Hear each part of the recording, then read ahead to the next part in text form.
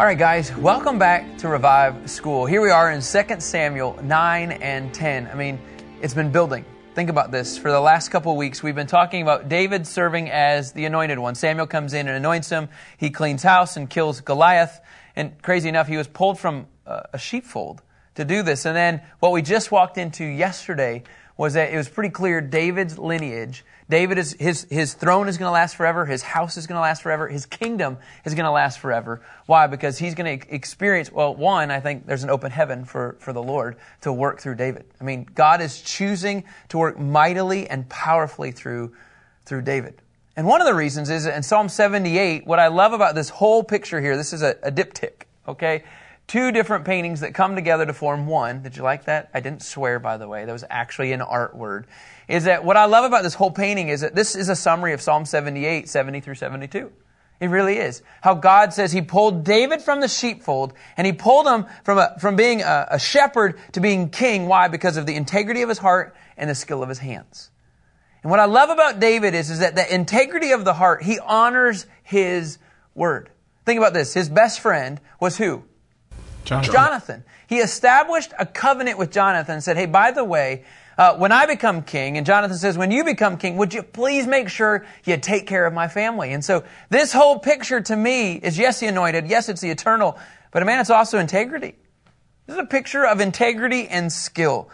And so David makes a promise to Jonathan, yes, I will get your families back. I will show kindness to your family. In fact, it says 2 Samuel 9:1, is there anyone remaining from Saul's family that I can show kindness to because of Jonathan? So David remembers the campaign promise. He's a political figure that actually, you ready for this, honors what he said during the campaign trail. I'll do this. Now, the one thing we know is that David wasn't pitching to be king. God chose him to be king. But I do love that he is a man of his word. Is there anybody, by the way, that I can bless and take care of from Saul's family because I promised to help take care of Jonathan? He continues to show loving loyalty even at this point in 2 Samuel 9. And in verse 2 it says this, after he asked this question, there was a servant of Saul's family named Ziba. They summoned him to David, and the king said to him, are you Ziba? Well, yes, I am. I'm Ziba. I just love that. I am your servant, he replied. And so it says on, and continues on in verse 3. So the king asked, is there anyone left of Saul's family that I can show the kindness of God to? Now, Ziba, just so you have an understanding, he is a former servant of Saul. In 2 Samuel 16, it talks about this. So he understands his role. And he says, well, there's still Jonathan's son who was injured in both feet. So what I want to do is I like this image. Wiersbe does this well. Okay, first of all, finding Mephibosheth. Ooh, good job. Thanks. So in first 4 verses, okay, David is looking for Jonathan's family. David is looking for Saul's family. He's like on the hunt. I like this because a person of integrity, he doesn't wait for them to come to him. Do you know what I mean? Like, it's not like Mephibosheth comes up to him and says, hey, I'm family. What does David do? He says, is there anybody that's out there that is family? Like, he's proactive about honoring his word. I just think that's a really cool insight. And he talks to Ziba, and Warren Wiersbe calls Ziba an estate manager. He handles Saul's estate. Like, he knows all of the scenarios. And he says, well, there's Jonathan's son who is injured in both feet. So he's described as a man who has physical conditions. And in verse 4, the king David then asked Ziba, where is he? Well, Ziba answered the king, here's where you'll find him. And if you'll go to this map here, Rich, for us, you'll find him in Lodebar, right? Lodebar at the house of Machir, son of Amiel. Okay, so where are we at right now, Kevin? We're in Jerusalem. We're down here in Jerusalem. Because in 2 Samuel 5, David has made this his home, his palace, the city of David. And so when Ziba says, oh, you'll find him in Lo-debar, man, that's a ways away. And so this is how he responds, okay? Now this is kind of cool. Let me talk about Machir, okay? Machir, son of Amiel, right? That's where he's at. So Mephibosheth, okay, the family member, is staying at the house of a really wealthy man. Okay, this really wealthy man of wealth, okay, who showed hospitality to David during Absalom's revolt. Oh my goodness. Hang in here, Lord. And so here's what happens, okay? So they found him. Is that true? They found him. Now watch in verse 5, okay? He does what is so obvious, but he begins, there's a calling from Mephibosheth. Kevin? Yeah, thank you. Can you do that one more time? I'm sorry. Mephibosheth. Okay, so this is what happens. So here's what happens in verse 5. So King David had him brought from the house of Machir, son of Amiel, in Lo-debar. Okay? And then it says in verse 6, Mephibosheth, son of Jonathan. I feel like... Just try it. Just slow down and try it. Mephibosheth, son of Jonathan, son of Saul, came to David, bowed down to the ground, and paid homage. And David said, Mephibosheth! And Mephibosheth says, I am your servant. Now, can we we have a genealogy here, just so you kind of understanding. It says he's the son of Jonathan, son of Saul. So here you have Benjamin, okay, the house of Saul, okay, Benjamin, Ner, Kish, and Abner, and Saul. So now, King Saul right here, okay, comes all the way over here. He's got multiple sons. Jonathan is here. That's one of his sons. And Jonathan has 3 sons, Mephibosheth, Micah, and then many descendants. Now, don't be confused by another son, Mephibosheth. I mean, it's a common name. Didn't you know that, you guys? Just kidding. Anyway, this is the lineage, okay, just so you know. So, I mean, here's what I think is really cool about this graphic here. Like, David's just asking for any family member. Isn't that right? Any family member. He'll take anybody. And this is the one that he gets. I'm just implying that, like, God obviously has a really unique plan for Mephibosheth. I just think this is a really cool picture. Now, Mephibosheth, okay, if you go to 2 Samuel 4:4 for me, Kevin. 2 Samuel 4:4. So this is right before Jerusalem was overtaken, okay? Saul's son, Jonathan, had a son whose feet were crippled. So Mephibosheth, right here, he was 5 years old when the report came about Saul and Jonathan that came from Jezreel. So, think about this. When Saul and Jonathan, remember they were killed, right?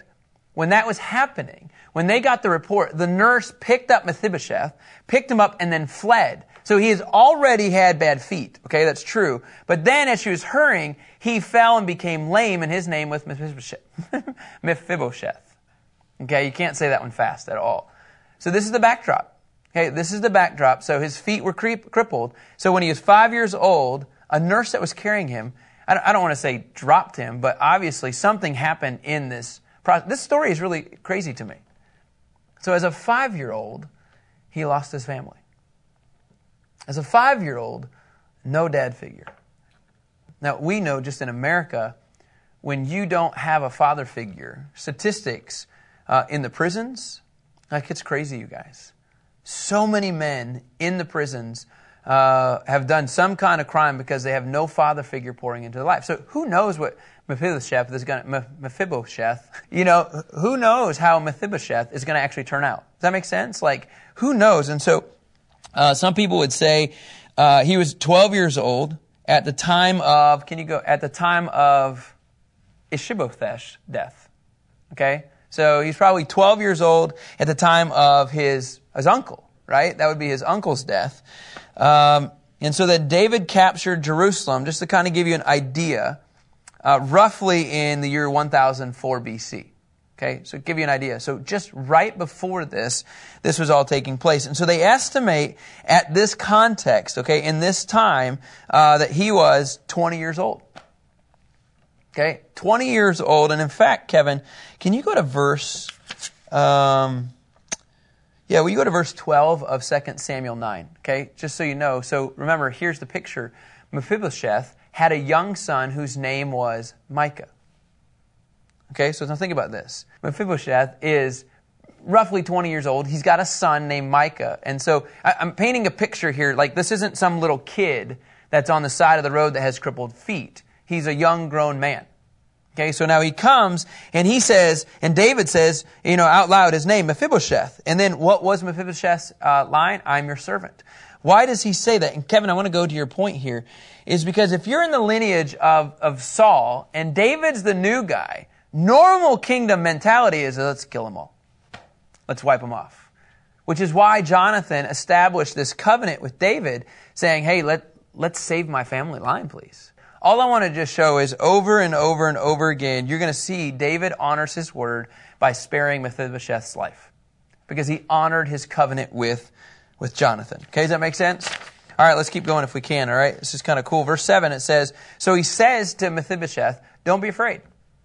Since I intended to show you kindness because of your father Jonathan, I will restore to you all your grandfather's Saul's fields, and you will always eat meals at my table.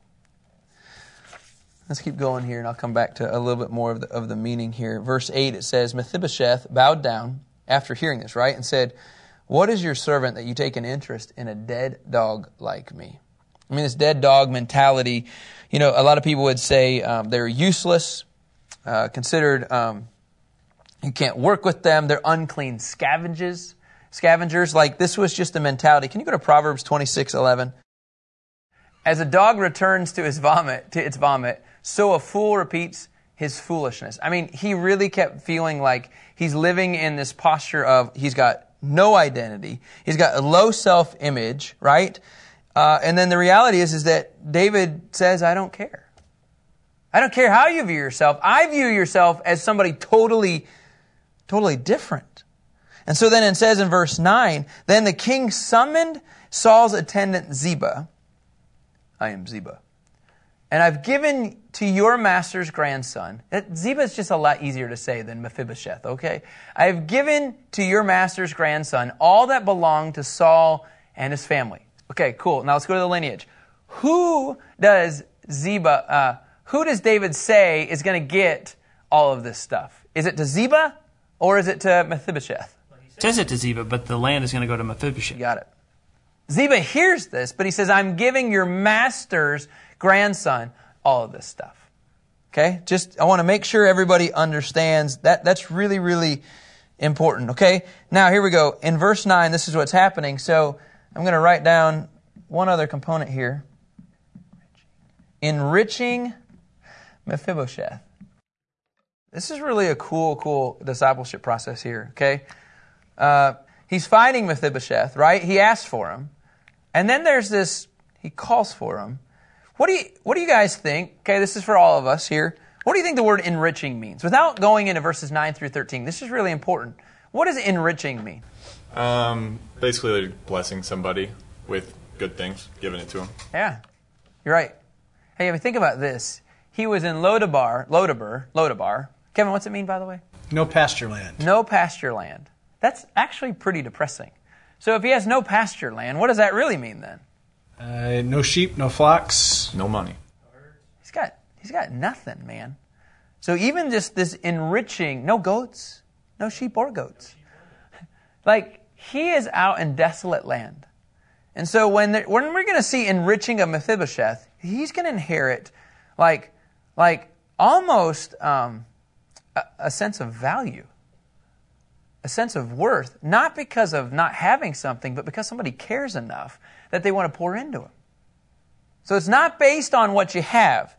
That's actually the complete opposite. He says in verse 10, you, your sons, and your servants, he's talking to Ziba here, are to work the ground for him, and you are to bring in the crop so your master's grandson will have food to eat.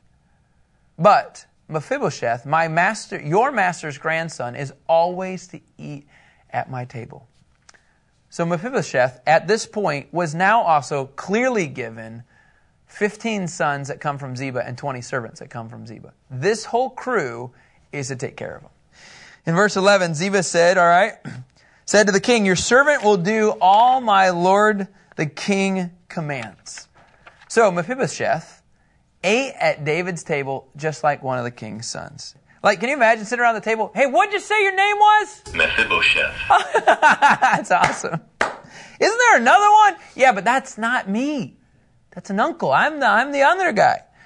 Anyway, I picture this mentality of like, because David had such a love for Jonathan. Like, I always kind of viewed this as, and in fact, I sat down with my kids last night at the dinner table. I actually told them this story. Super funny. Jude, Selah. What's his name again, Dad? Because I already botch it. Imagine what they say, right? And I just said, hey, imagine if, one of my best friends in college was Dave Perkins. And I just said, imagine if something happened to Dave, okay? And the next thing you know, years go by, but I told Dave I'd take care of his family. Can you imagine if I said, hey, Will, Graham, and Macy, they could all stay at our house? And like, our kids would be like, yes, please, come on, they could all stay there. Like, there's an excitement because they know my friendship with Dave is so key. Well, I really believe those that are around David, they all knew Jonathan's relationship with him is so key that as soon as a family member comes in, everybody's welcoming him. Yeah, come on, sit at the table. I just think there's a really cool picture that he was invited to the table. Kind of makes me think of, was it the Gospel of Luke, you guys?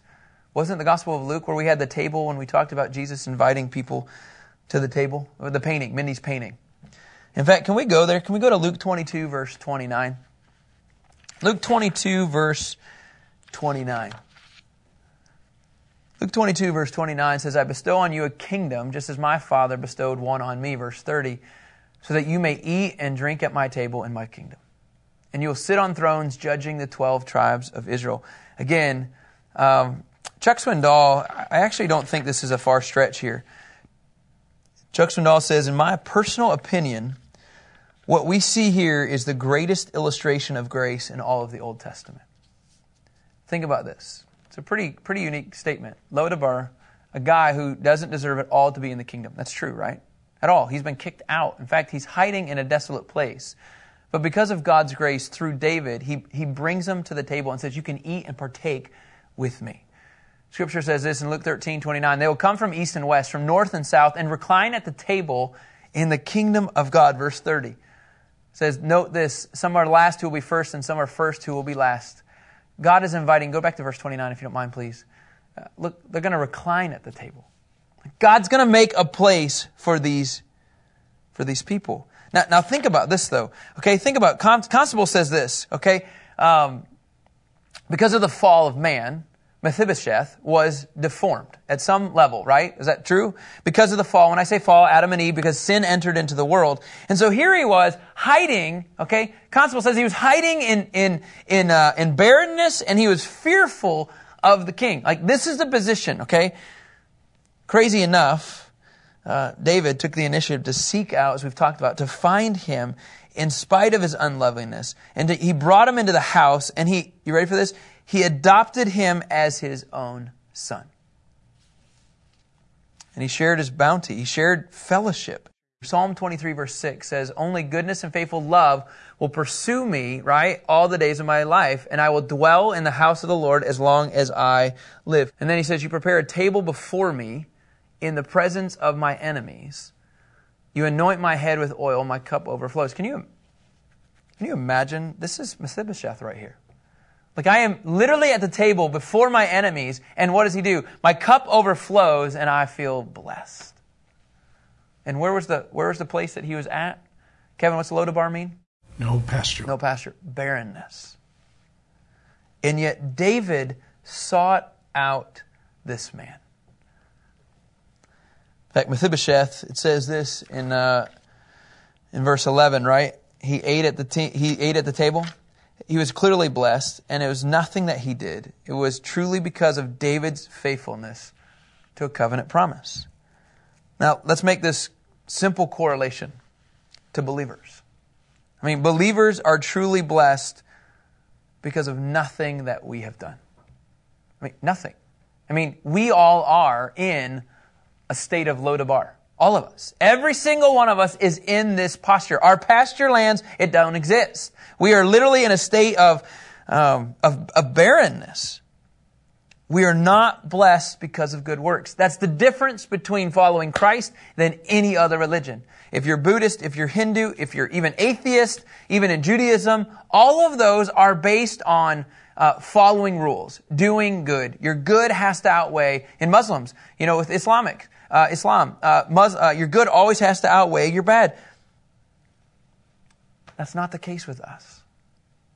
In fact, not at all. In fact, He's calling us to Him.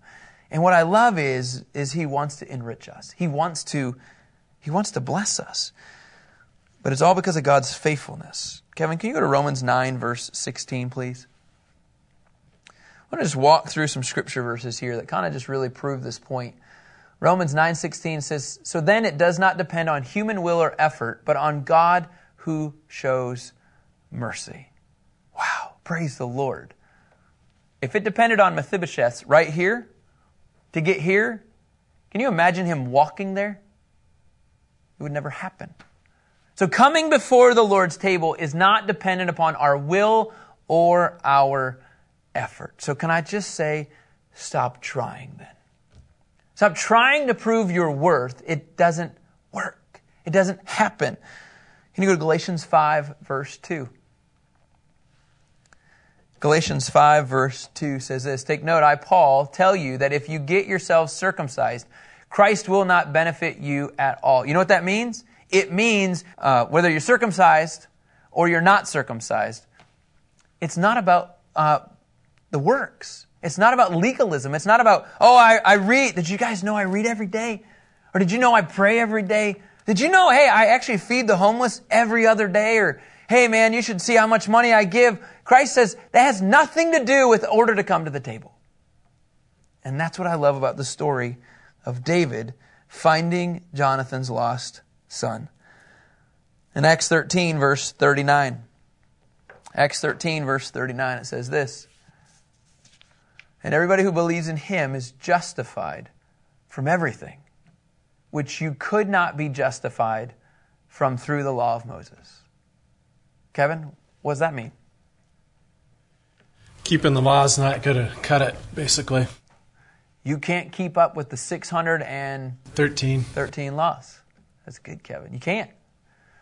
You're only justified by believing. Can you go to Galatians 2, verse 16? And look, when we go out and when we share the gospel with people here in the States, this is a game changer than any other religion. You don't find your worth in what you do. Galatians 2:16 says, "Know that no one is justified by the works of the law, but by faith in Christ Jesus." And we have believed in Christ Jesus so that we might be justified by faith in Christ and not by the works of the law, because by the works of the law, no human being will be justified. No work will ever determine and allow you to come to the table to sit with the King. Now, you're only justified because of what Christ did. 2 Timothy 1:9. 2 Timothy 1:9, it just says this, "He has saved us and called us with a holy calling, not according to our works, but according to His purpose, His own purpose and grace, which was given to us in Christ Jesus before time began." I love this. Mephibosheth, I have no idea if he knew that Jonathan and David made a covenant. I don't know. I'm guessing he probably did. He probably knew something because they're that close in their family.